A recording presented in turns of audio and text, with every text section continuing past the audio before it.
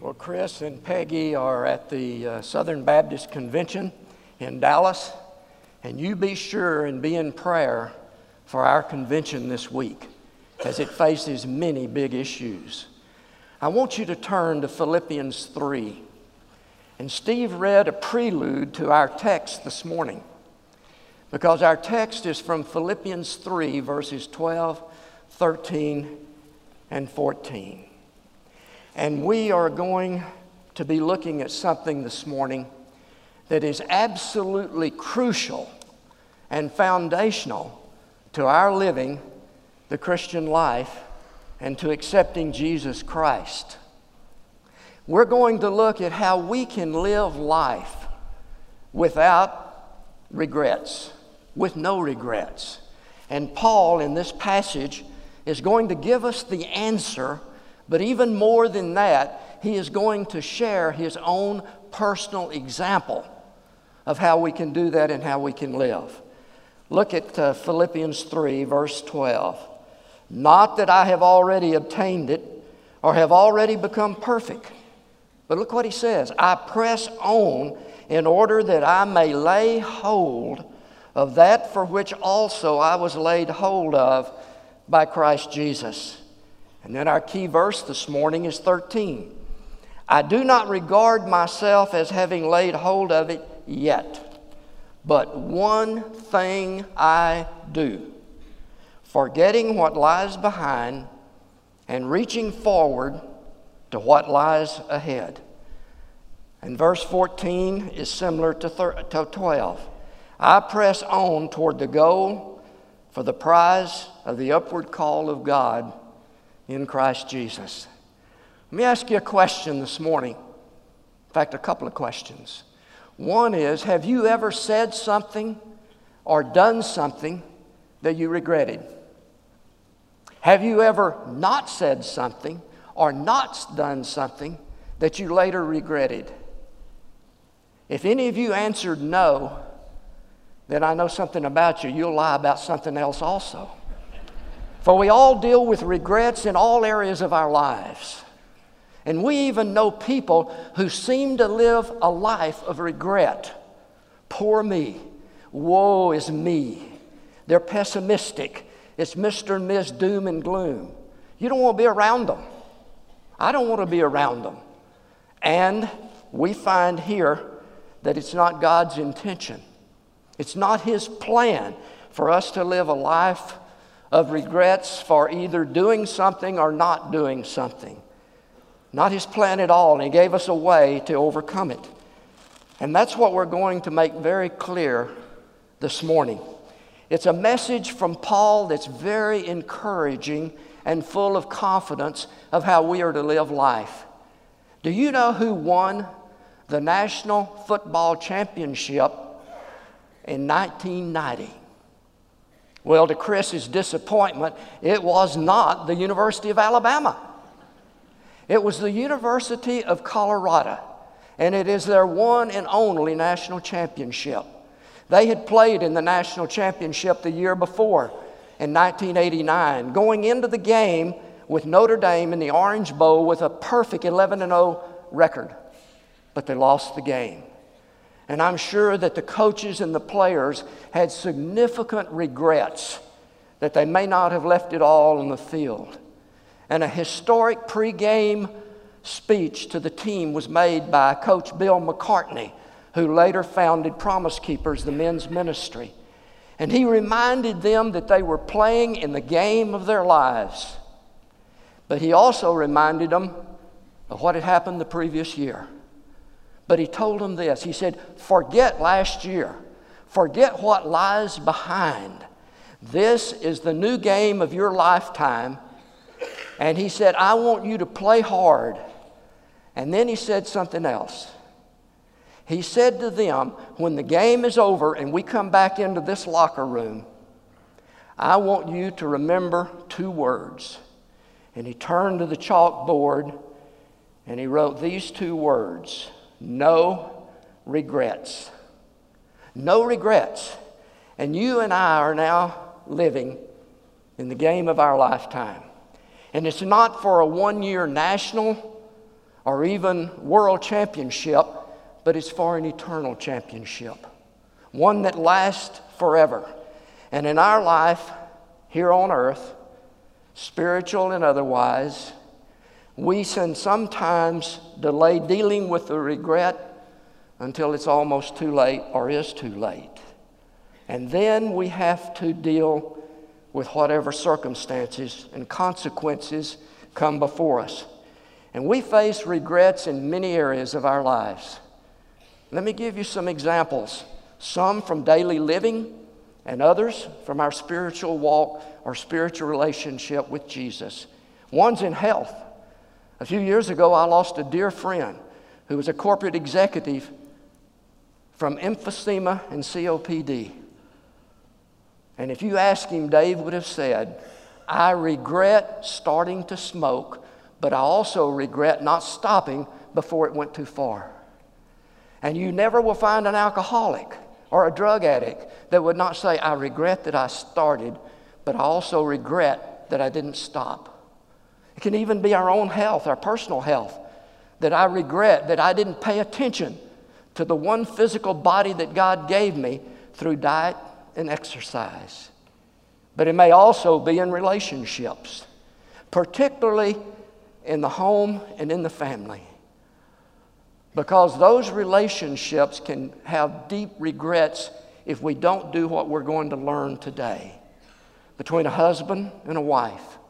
And there's not a married man in this audience today that has not at some time made his wife cry. I didn't hear anything. It must have struck a chord. And then there's the parent-child relationships.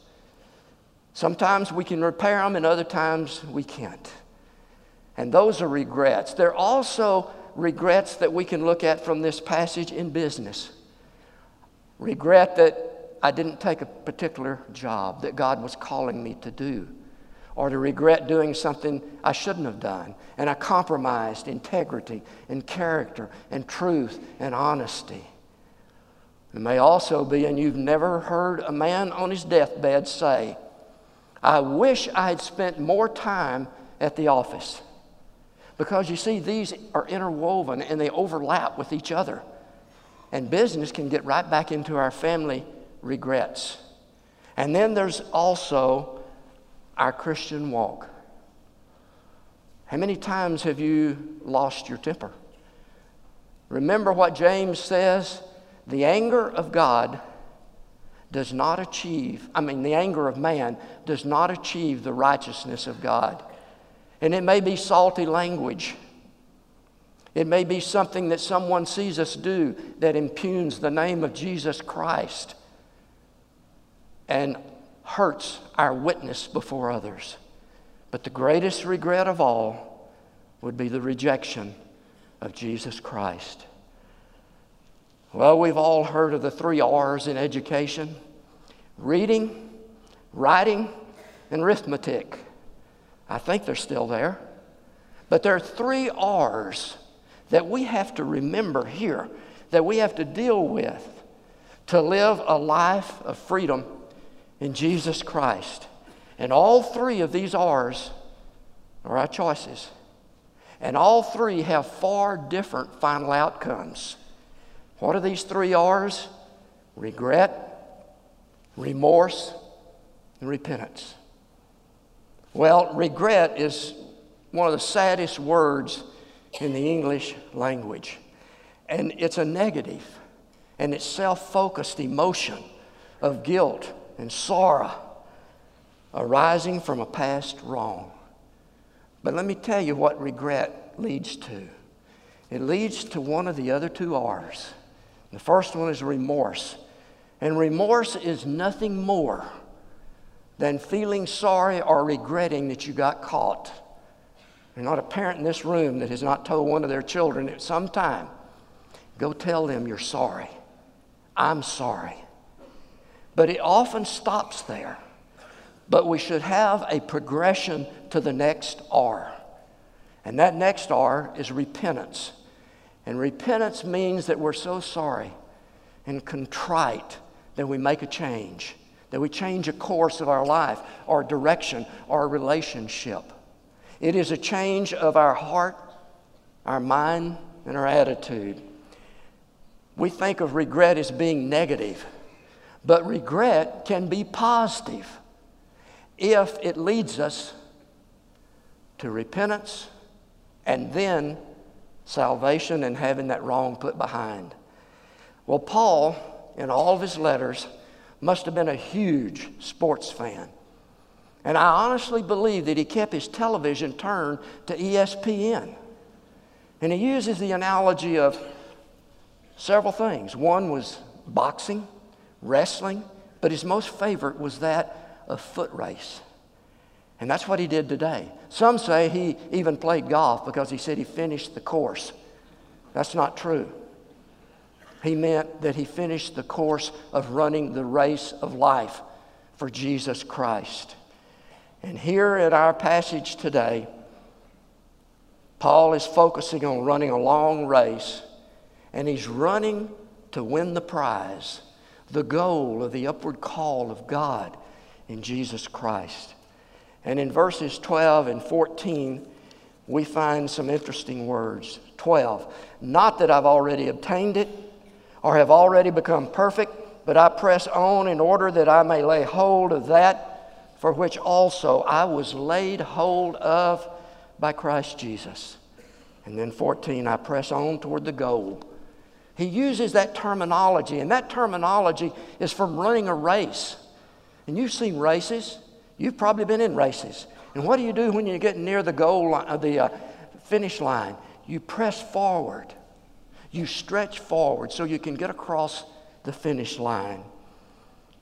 It's interesting that Paul used the term here, that I may lay hold of that for which Christ has laid hold of me. That happened on the road to Damascus, where Jesus Christ laid hold of Paul. And Paul had bad things in his past. In fact, he was on his way to Damascus in order to arrest and persecute more Christians.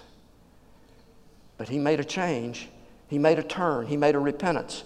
And Paul knew very clearly, as described here, that he was saved for a purpose and that God had a plan for his life.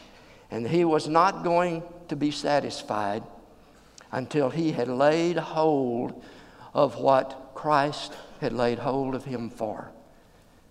Can you apply that to your life? Can I apply it to mine?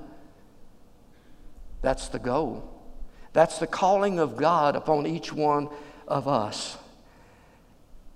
And then verse 13 is our key verse.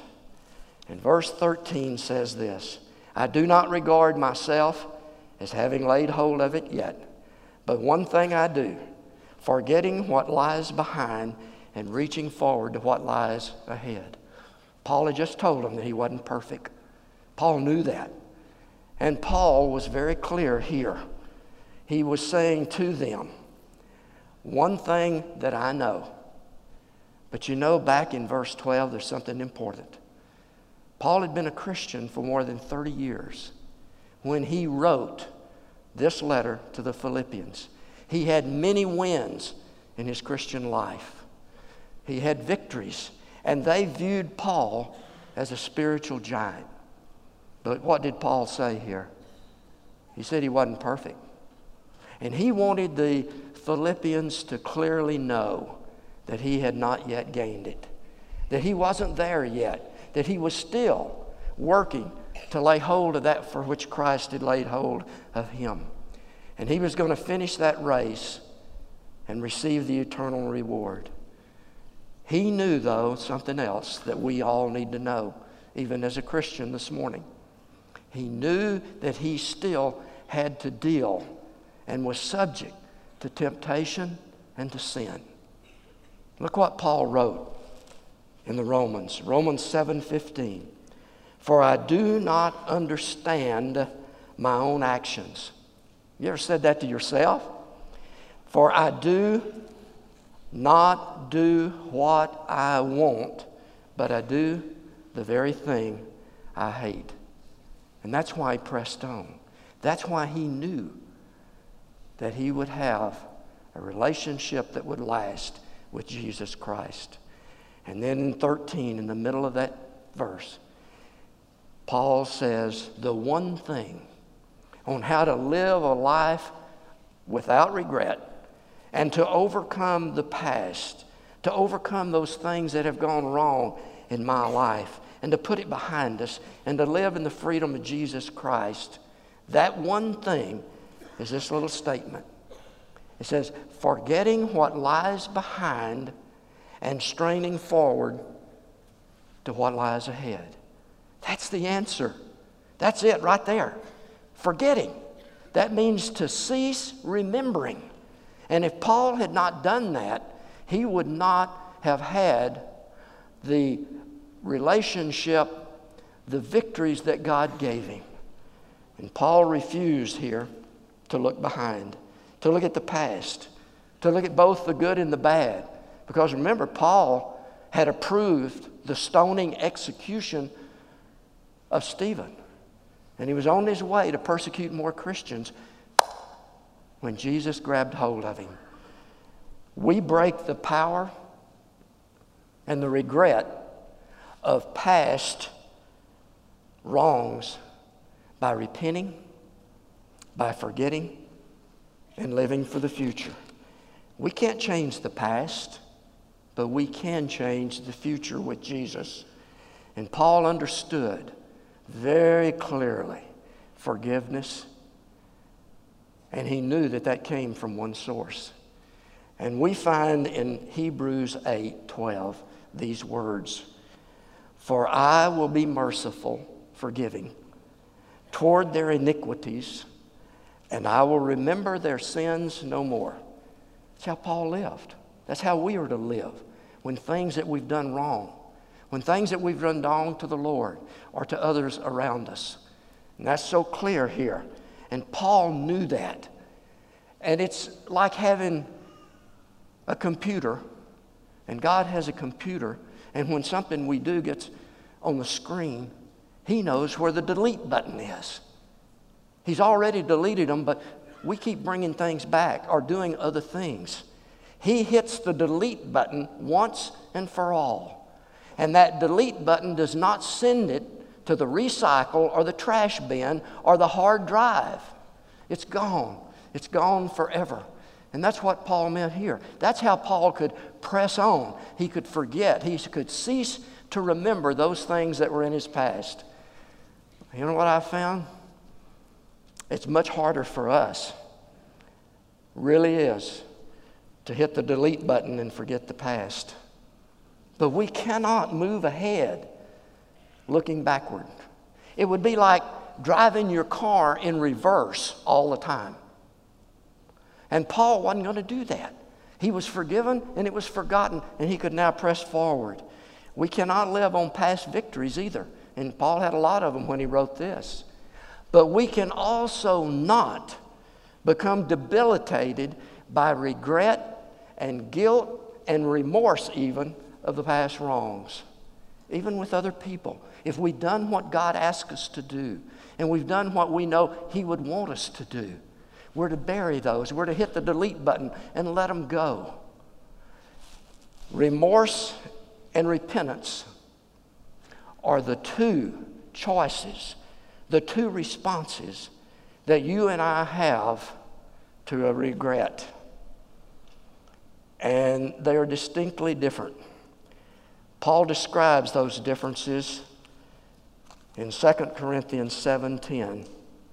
It's a great verse where he says, for godly grief, or that means regret that is according to the will of God, produces repentance that leads to salvation without regret, whereas worldly grief produces death. I can't explain that any more clearly than how it is written. Because you see, godly grief, grief that is according to the will of God, leads us to salvation. It leads us to do what is right. But worldly response to regret leads to death and produces only remorse. And nowhere in Scripture do we see the description or a contrast in lives of that in Judas and Peter. Totally opposite. Because in Judas, his response to the regret of what he had done led only to remorse. Last Sunday morning, Chris talked about the motive behind Judas's betrayal. It was premeditated. Whereas with Peter, he simply walking along in life had the betrayal come up and his wrong. He didn't intend for it to happen, but it did. But they dealt with it so differently. And Judas didn't go to Jesus, the only one who could forgive him and restore him. Matthew 27, 3 through 5. Then when Judas, his betrayer, saw that Jesus was condemned, he changed his mind and brought back the 30 pieces of silver to the chief priests and elders. And he said this, I have sinned by betraying innocent blood. And they said to him, what is that to us? See to it yourself. And that's what he tried to do. And after throwing down the pieces of silver into the temple, he departed and he went and he hanged himself. It ended in death. And then we look at Peter. And in Matthew 21, it's a great encounter because Peter came to Jesus and Jesus came to Peter. And 3 times, Jesus asked Peter, Peter, do you love me? And every time Peter said, Lord, you know I do. But in the last one, it says that Peter was so grieved in his heart. And he said, Lord, you know I love you. And Jesus told him to feed my sheep. But he also told him something else. And at the very end, in verse 19, Jesus turned to Peter and he said, follow me. Well, both Judas and Peter had betrayed Jesus. They both had the same wrong, the same sin. But only Peter is the one who repented and accepted Jesus would forgive and forget what he had done. And like Paul, Peter pressed on with his life with no regret. With no regret. And he did that one thing. Forgetting what lies behind and pressing forward to what lies ahead. You know, we can live so long in regret and guilt that we don't move ahead under the cleansing freedom of the blood of Jesus Christ on that cross. Living in regret, remorse, guilt is exactly where the enemy wants us to live, even as a Christian. He doesn't want us, like Paul, like Peter, to move on in life and press forward. You know, I sometimes think that, and I didn't wear a white shirt today, but I sometimes think we need to look at our lives like a white shirt. I was in Austin this past week. I had to wear a coat and tie the whole time. I had two beautiful white shirts I wore, absolutely clean before I went. When I got home, I noticed that they had some dirt on them. So Kathy took them to the cleaners. Well, our lives are like that. We have been given a snow white life. But there are times where we stain it. And we have to go to the cleaners. And the cleaners is explained quite effectively in 1 John 1:9. If we confess our sins, he is faithful and just to cleanse us from our sins and then do what? Cleanse us from all unrighteousness. To cleanse us from all unrighteousness. He hits the delete button. There are 3 things that I want you to understand this morning. One is that we don't have to live a life under regrets and under the cloud of regrets. That's not God's intention. It's not his plan because of what Jesus has done. And if we have handled correctly our relationship to others, be it children, grandchildren, parent, if we have done what we should have done by what God has told us to do, we should have no regrets. We should forget it. We should cease to remember. And the second thing that I want you to understand this morning is this, that there is only one regret that cannot be forgiven. And that is the regret of rejecting Jesus Christ. But I want you to understand the beauty about God. And the third one is this, that our response and our choice to accept Jesus Christ is a decision that we will never regret. That we will never regret. Because you see, all the regrets, all the wrongdoings are forgiven and forgotten. It's wiped clean. The delete button has been hit. It was hit the moment that we accepted Christ as our personal Savior. And I think that as we live the Christian life, we have to many times go back and look at what Paul said. Cease remembering, forgetting what lies behind and pressing forward to what lies ahead. Pray with me. Lord Jesus, you know our hearts this morning. And Lord, there is no way that we can give you the thanks and the praise for what you've done for each one of us. And Lord, thank you that we don't have to live in sin. We don't have to live with wrongdoings with other people. We don't have to live with regrets because you have provided a way for us to clean it up, for you to clean it up, and for us to cease remembering when the enemy tries to keep bringing it up. For us to do what Paul said is for us to take hold of that for which you have taken hold of us and press forward in this race of life. Lord, I pray that if there's someone here this morning that has never accepted Jesus Christ, that they will not leave this morning with the regret of not having done so. And I pray for myself and everyone here this morning, Lord, that when we do stumble, and we will, that we bury those regrets by doing what you would have us to do, and that we would forget them, knowing that you've forgiven them, and to live for you in this race of life. Now this morning, with your eyes closed, I pray that as the instrument plays, that if Jesus Christ is calling you to himself, or if you have a decision that you need to get straight with him, or if you need to ask forgiveness to remove a regret, that whatever it is this morning, that you will come and speak to one of our staff members and make the decision that God is laying upon your heart.